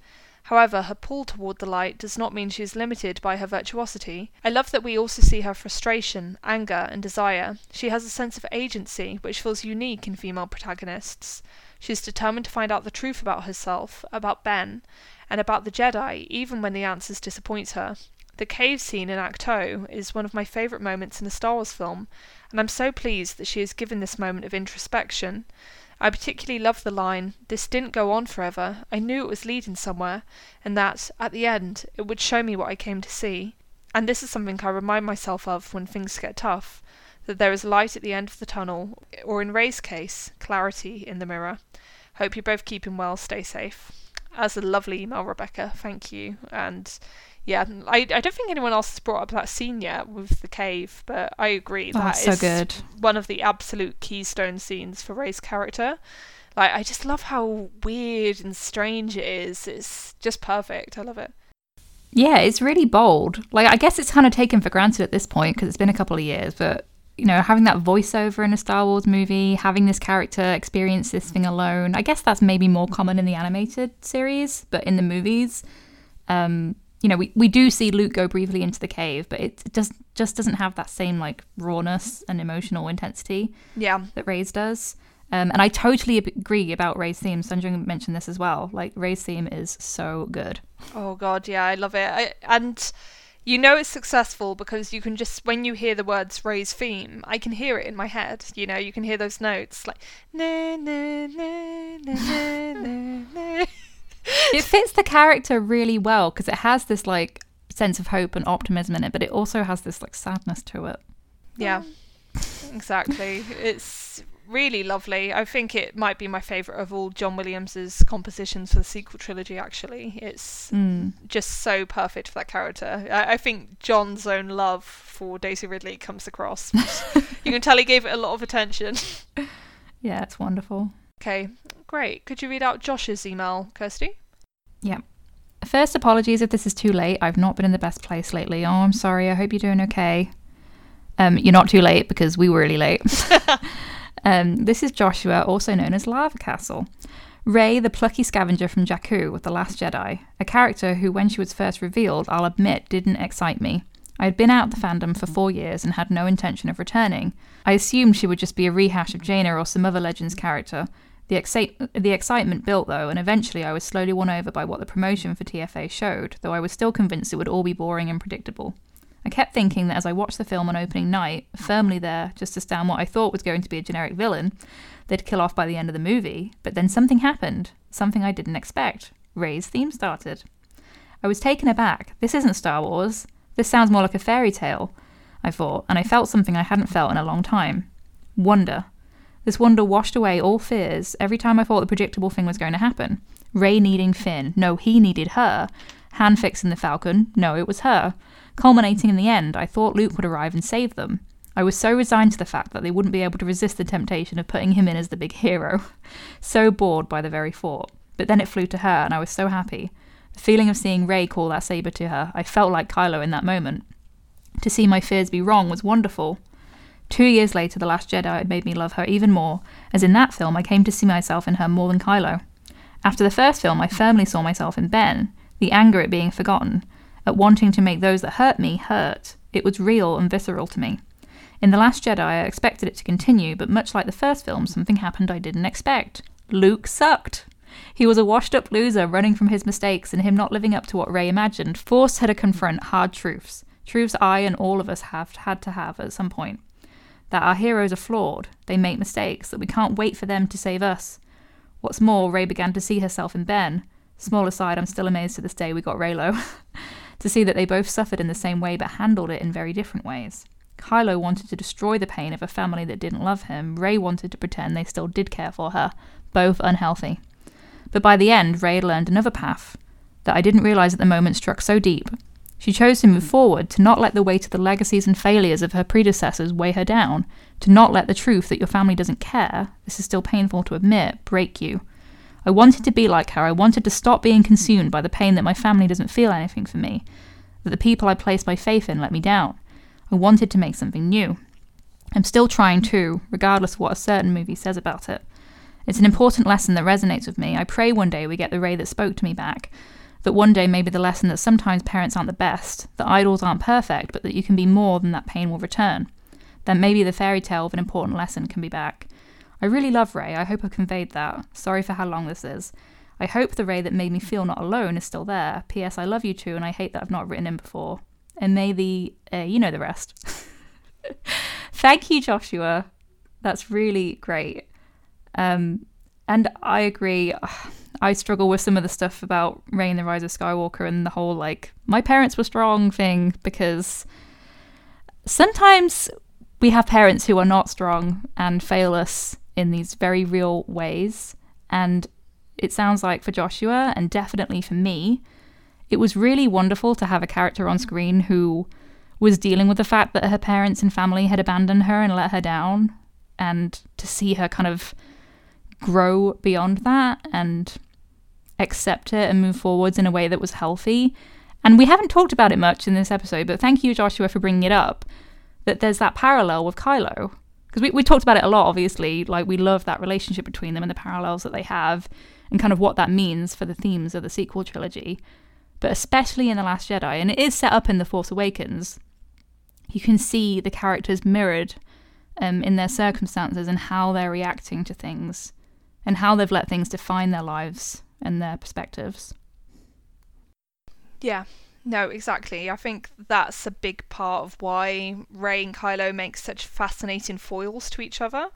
Like, I think they're both great characters, but I think they're especially great characters when you view them as complements to each other, and you sort of like compare and contrast, like how similar they are, yet also how different.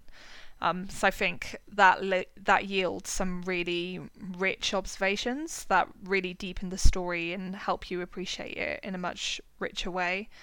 And yeah, just to go briefly back to the other point about parents, like I was thinking about this a bit recently, and what it reminded me of is fairy tales, and how, like, the Grimm brothers, when they collected certain stories, the original versions of those stories would often be shocking, because it would be things like Snow White's own mother wanted her daughter dead because she feared that her daughter would be more beautiful than her and would surpass her, basically. And the Grimm brothers, as part of their like moralizing in their attempt to make the stories more acceptable to the public at large, they changed it. So they made the mother a stepmother, so that would be more digestible, you know, to like a general audience. And I kind of feel that what they did with The Rise of Skywalker is something similar, because I feel like there is a certain taboo on the idea that yes, your real parents can be very flawed people who don't always have your best interests at heart. And that's a very difficult truth to confront, but I feel it's an important truth. And yeah, it is a real shame that they didn't fully exploit the potential of that. Mm-hmm.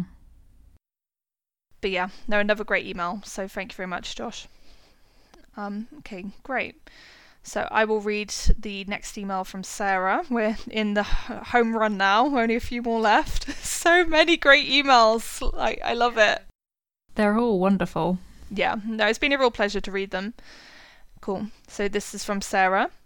My two oldest children have birthdays 4 days apart, plus 2 years. So for several years in a row, we celebrated their birthdays together, with one big party. We'd pretty much invite every kid we knew and have a big party in the park. I would create a theme around the party that was something they were both interested in. In 2015, my son really wanted a Star Wars party, but my daughter didn't like Star Wars, so I had to disappoint him. We did a beach theme instead. Then The Force Awakens came out in 2016, and all of a sudden there was a girl character that my daughter was interested in, so Star Wars became the theme for the big birthday party that year. My son dressed up as Kylo Ren, and my daughter was Rey. I was really glad that we could make my son's dream come true, but my daughter could also feel it was special to her as well. It was my favourite of all those parties that I've planned. Our kitchen garbage can still looks like R2-D2 from it. Yeah, and then she also attached a lovely picture of her daughter, and it was really precious. And she's turning 7. If it has already happened, so obviously I'm conscious that we're reading this email several months after it was sent. I hope they've had a lovely birthday party this year as well. So I think that's lovely to combine it and make it special for both of them. So yeah, and you finish with, great podcast, I love your female perspective and your beautiful accents. I find it so interesting when people say that, because you know what it's like, Kirsty, your accent is just your accent. You don't think of it one way or the other, but no, totally. I'm very glad it sounds nice to you, so thank you very much. And yeah, lovely story. Yeah, I have a big smile on my face now. It's just so lovely to hear about kids who love Star Wars, and especially kids who are getting into it because of these new films. Yeah, exactly. And girls as well who didn't previously care about it, and they see someone on screen who's like, oh wait, so this is for me too. Yeah, no, there's something so powerful in that, like, because yeah, I feel it's getting much better nowadays, but I do feel like having people who look like you on screen, like, for the longest time there was a very narrow perception of what heroes looked like, and that's only just starting to open up, like across all sort of lines, not just gender lines but also racial ones. And yeah, I feel that's really wonderful and really important, because every kid deserves to have a hero where they can look at that hero and think, wow, that looks like me. And yeah, I think that's really beautiful. Yeah, and that they look like you, and also the characters are written with a degree of care that makes you invested and you can relate to them. Yeah, exactly. You can't just like stop at having like superficial representation, like, oh look, there's a background character. They need to be like richly drawn and actually have a real meaningful role, which Rey clearly does. So it's wonderful. Okay, awesome. So we have just 2 more emails now. So as we get into this final stretch, could you read the one from Brianna, please, Kirsty? Yes. Hello, Scavengers Horde. I'm Brianna. I'm 16 and I'm from California. I just recently started listening to your guys' podcast. I love it so much.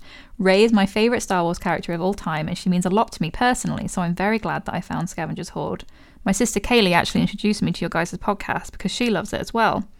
My sister is also the person who got me into the Star Wars fandom. I became interested in Star Wars when I was 12, and my sister took me to go see The Force Awakens when it came out in theatres. Ever since then, Star Wars has been a huge part of my life. The character Rey intrigued me from the moment I first saw her on Jakku in The Force Awakens. I wasn't even a Star Wars fan when I went to go see The Force Awakens for the first time, but somehow something about Rey made me love her right away. She's a large part of why I became interested in the Star Wars fandom. Like I said before, I saw The Force Awakens for the first time when I was 12. 1 year before that, my dad was diagnosed with cancer. I was only 11. I woke up one morning and my dad was on the ground gasping for air because the cancer in the bone marrow of his back was interfering with his lungs. It was the scariest moment of my whole life. My family called an ambulance to come take him to the hospital.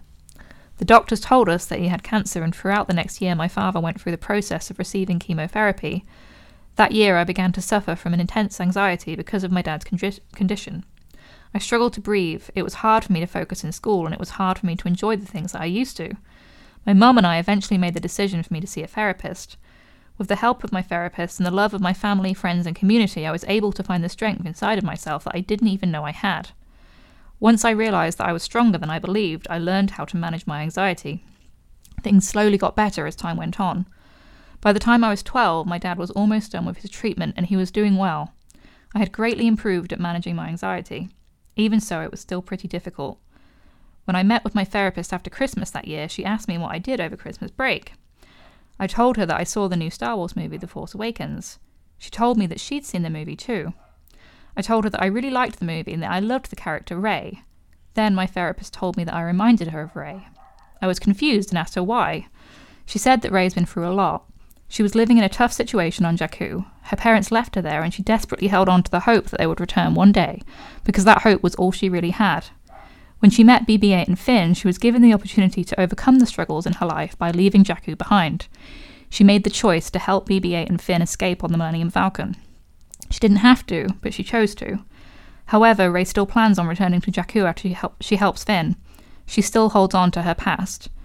As the story goes on and Rey eventually realizes that the Force is awakened inside of her, she makes the difficult decision to use the newfound strength inside of her to help the Resistance take down the First Order. She used the strength that she didn't even know she had to overcome her past, accept that her parents were not coming back, and find a new family in the Resistance. My therapist said that I was like Rey because I'd been through similar experiences. Like Rey on Jakku, I was in a rough situation during my dad's treatment. When I began therapy, I was given the opportunity to overcome what had happened and move forward, similar to how Rey was given the opportunity to leave her difficult life on Jakku behind. I found out how to overcome my anxiety and move forward when I found the hidden strength inside of myself, which is similar to how Rey was able to leave her life on Jakku behind and move forward when she found that hidden strength of the Force inside of herself. Just like Rey, it took some time for me to really let go of what was weighing me down, but my friends and family helped lift that weight off my shoulders. Similarly, Rey's newfound family in the Resistance helped her leave her life on Jakku behind and move forward. I would not be the person that I am today if Rey didn't help me realize the hidden strength that had always been inside of me. I am now a more confident, happy, loving, and brave person who is able to overcome my anxieties and keep moving forward. Rey holds a very special place in my heart. I love her so much. Daisy Ridley did an outstanding job portraying the character. So, Brianna, if you're listening, I just want to say that I'm going to take over the reading here, just because, like, your email is so moving. Kirsty is very understandably a bit, like, emotional at the moment, so I'm going to finish it off. Rey is such an important role model for me and girls everywhere. Her story needs to be heard. In fact, her story can inspire all people who have had to let go of what was holding them back in life. All in all, I think that Rey is a very important part of the Star Wars universe. I really hope that my story inspired the two of you, because you two inspire me. You are both very kind, bold, smart, and creative. Feel free to share my story in your podcast, where you are going to discuss people's Rey stories. I hope that my story would inspire your listeners. Even if you were unable to share my story on your podcast, I'm so glad and honoured that you even took the time to read this. I hope that you are both doing well in these challenging times, and may the Force be with you. So sorry, I'm getting a bit emotional now as well. So Brianna, first of all, it's amazing that you're 16 and you're writing like this. Like, you are so talented, and so, like, your family must be incredibly proud of you. Basically, for you to be able to write like this with so much thoughtfulness and so much self-reflection, like, after everything you've been through, like, I can't even imagine going through a situation like that with a parent. Like, that's incredibly difficult for anyone, let alone a child, and you've done absolutely amazingly to come through that so well. And I can't understate how awesome it is that you've found Star Wars and the fandom, and, like, even this podcast, like, helpful in that process of finding strength and persevering through all this. Like, I think that's really beautiful and awesome. I don't know you, but just reading this and getting a sense for your character from this email, I feel so proud of you and how you've come along, like, given everything that you've gone through. So feel very, very proud of yourself. You sound like a great person, and I really hope you have an awesome future ahead of you. Yeah, you're awesome, Brianna. Thank you so much for sharing your story, and I think it will inspire other people. And I think whatever everyone is going through, if they relate to Rey, they relate to her for really strong, compelling reasons that help them in their lives, whatever they're going through. So thank you for sharing your story. Yeah. No, thank you so much. Like, you obviously go to a really, really personal place there, and you 100% inspired us, so promise you. And yeah, we're both feeling quite moved, actually. So yeah, thank you, and you look after yourself, and I hope you and all your family, especially your dad, are well and doing okay. I was going to say that what she talks about with Rey leaving Jakku, but still looking back and still planning to go back there after she's helped Finn and BB-8. Yeah. That is really relatable. You know, that sense of fear of, like, not wanting to let it go. Yeah. And move forward. But there is also the sense of you can never go home. So however Rey feels about Jakku as a home, it's where she associates eventually being reconciled with her family. So it's a tough one. Like, you really see her character wrestle with that. Yeah, it's one of those very simple storytelling choices in The Force Awakens that is the most effective, because obviously it's Star Wars, it's in space, it's all very fantastical and detached from what everyday experience is. But the reason it works, and the reason why people can write emotional emails like Brianna's, is because it does like provide the characters with these real like emotional truths to their journeys and their characterizations. And I think, yeah, that is one of them. Like, whenever you're about to take your next step forward in your life and there's going to be a big change in your circumstances, a lot of the time your instinct is to hold on and to refuse to let go of what you're used to, no matter what that looks like, even if it's not a particularly great existence. Like, it's hard to accept change. But, yeah, then you go forward and you tackle the next thing, and the cycle continues to an extent, but hopefully you learn and you grow and you progress like throughout all of that, and you continue to get a little bit wiser along the way. Yeah. Another thing about Rey leaving Jakku that I've picked up on since watching The Force Awakens, but I don't know if we've discussed it in depth before, is the idea that everyone she meets who hears that she's from Jakku kind of scoffs at it and doesn't bother to really interrogate the reason that she's staying there or wants to go back. It's just like, oh, it's a junkyard, or it's from nowhere. Yeah. I think that's relatable, because in life not everyone is going to know what you've been through or be able to understand it, and that's just kind of a reality that we all have to deal with, like whatever our struggles are, and everyone has them to varying degrees. When you meet someone new, they might not really understand or interrogate why you feel certain things. Yeah. So I really appreciate that about Rey. Yeah. No, like, there's just so many layers to that character. It's really fascinating, and it's why she's so interesting to talk about. Okay, cool. So that means we've arrived at the final email, which I will read. And this one is from Hannah. I didn't grow up with Star Wars. I'm too young to have seen the prequels in theatres, much less the originals, so The Force Awakens was the first time I saw a Star Wars movie in theatres. I saw it in high school, during my prime awkward baby gay phase. I remember watching that movie in the theatre with my high school friends, and Rey feeling like this beacon of light. I had watched the Star Wars movies, knew Leia was a feminist icon, and Padme was, and is, my favourite character, but I never saw myself in any of them. Leia felt too distant from me, focused on leading rebellion and developing adult relationships I had no experience with. Padme was all politics and relationships, and though I adored her, that was even more unrelatable. But Rey felt just as lost as I was back then, just as untethered to the world and her family as I was. Like me, she was figuring out her place in the world. She was allowed to be dorky, to make dumb mistakes, to fight and be angry and afraid and even filled with grief. Above all, though, she cared and wanted to help those who couldn't help themselves. It was comforting and so important for me to see someone like her on the big screen then. As her character developed, I loved her even more. She had complicated relationships with her mentors, whose worldview of light side good, dark side bad, constricted her. As a closeted lesbian in a religious household, I could see myself in her struggles. Her relationship with Kylo, too, was messy and not clear-cut, again mirroring my own relationships as I figured out who I was. Her friends were her rock. They became her home, and her family, as she continued on her journey. I feel like I'm waffling on here. You're not, this is great. But I saw myself in so much of Rey during that time. Even in Tross, which I have, shall we say, complicated feelings on. Her character and her compassion and love for others, but especially Kylo, let's be real. As well as her own resilience in facing her family and fighting to protect those she cared about, shone through. I may think Palps, being her granddad, was a bit, well, a choice, but seeing her defeat the last shred of her family and then choose her own family resonated so deeply with me. Even the way her relationship with Kylo develops resonates so much more with me now than it did then. Her lesson of love is complicated, and you can't force your help on people, no matter how much you try.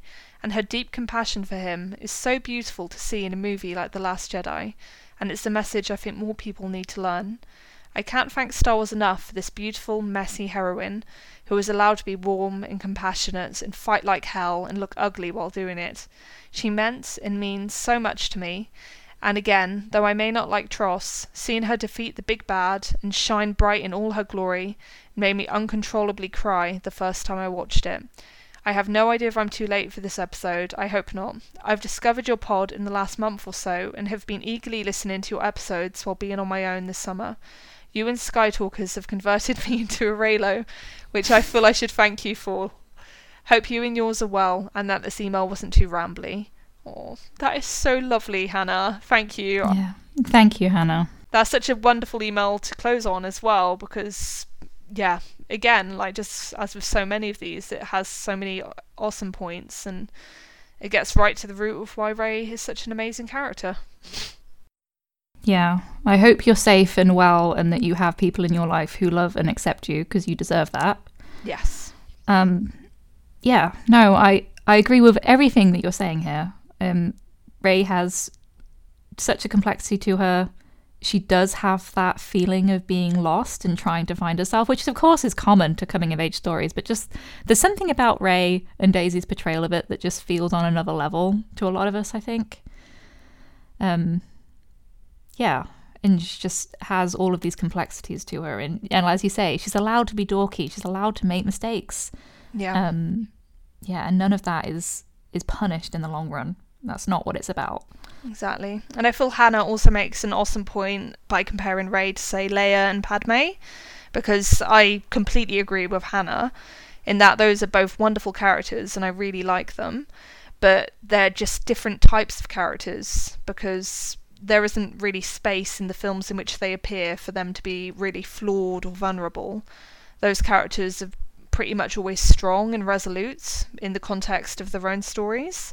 And like Padme obviously has moments of real like emotion and vulnerability, you know, especially in Revenge of the Sith. But for the most part, you can like see yourself in those characters' shoes in the way you can see yourself in Rey's shoes, you know, which is what makes Rey so special, because we have had central female characters in Star Wars before, but no one quite like Rey, where she was that central point of identification for the audience.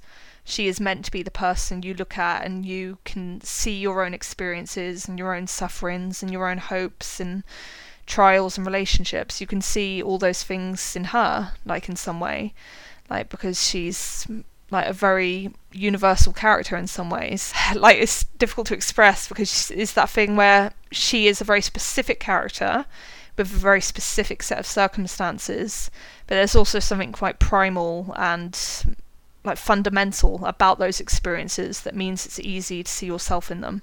Does that make sense, Kirsty? So I feel like I'm rambling now. No, I agree. There's this universality to her, and I say that with the caveat that Daisy is a white, conventionally attractive young woman, and she's slim, and she's certainly not representative of everyone who loves that character or everyone who feels this burning need to see themselves on screen. Absolutely not. I'm definitely not implying that.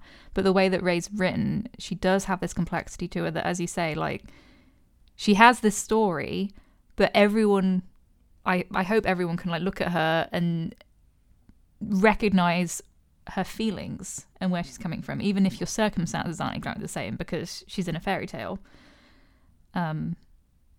That's how I feel about Rey, and I know it's how you feel about Rey, and it's how a lot of other people feel. So it's really wonderful, and I hope Daisy knows that, because I think one of the things obviously is not specific to the Rise of Skywalker. It's been across the trilogy where she's been asked on press tours endless questions about Rey's parentage. I hope she knows that a lot of people love this character way beyond that question.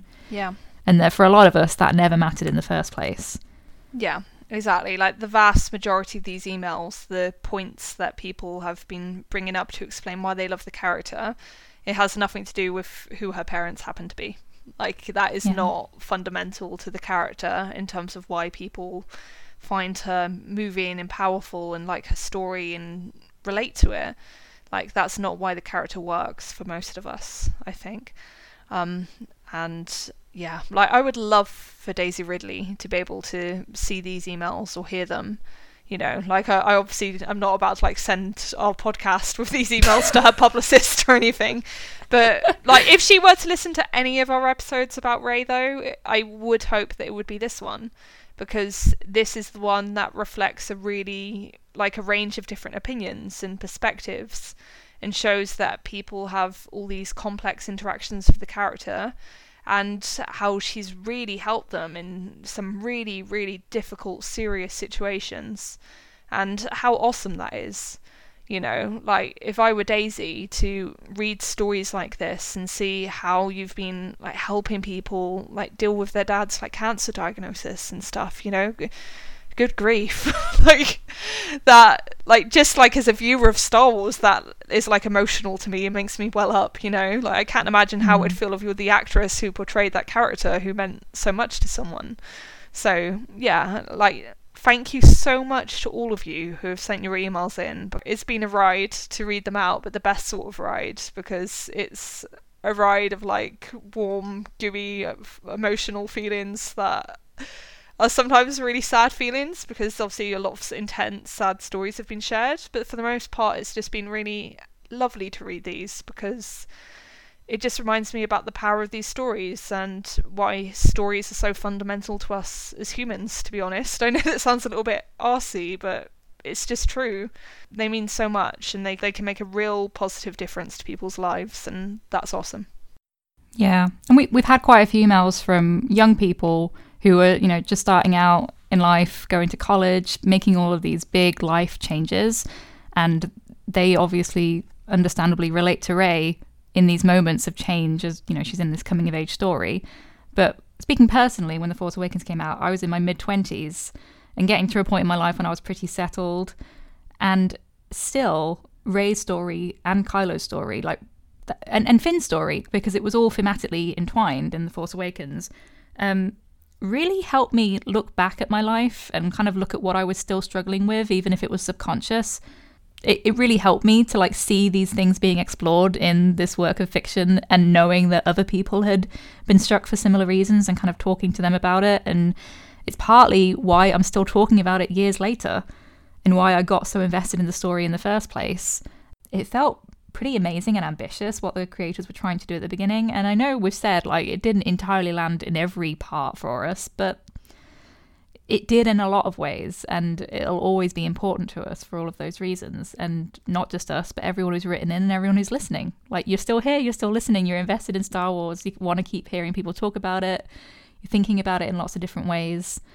And I don't know, it just means that this is a really powerful character. She has a really powerful story, and I hope it's not the end for Rey. Yeah, I just really enjoyed recording this episode, because, yeah, these emails have been waiting for a while, but we never ever intended to just leave them there because they were too good for that. You know, people needed to hear people's stories, and everyone has clearly put so much effort into crafting their emails. Like, because really, there is just beautiful writing here. Like, and again, especially from some of the younger people. Like, if I could write, like, that email when I was 16, gosh, like, I would be doing so much better in life right now. But yeah, no, it's just really impressive, and you guys are awesome. So thank you so much, because this episode literally exists because everyone took the time to write those emails, and that is fantastic. Thank you, everyone. Really appreciate it. Yeah, no, it's awesome. So right, it's time for us to close up. So I'm Rachel, and you can find me on Twitter at Rachel1918. I'm Kirsty, and you can find both of us on Twitter at Scavengers Horde. Until next time, bye! Bye!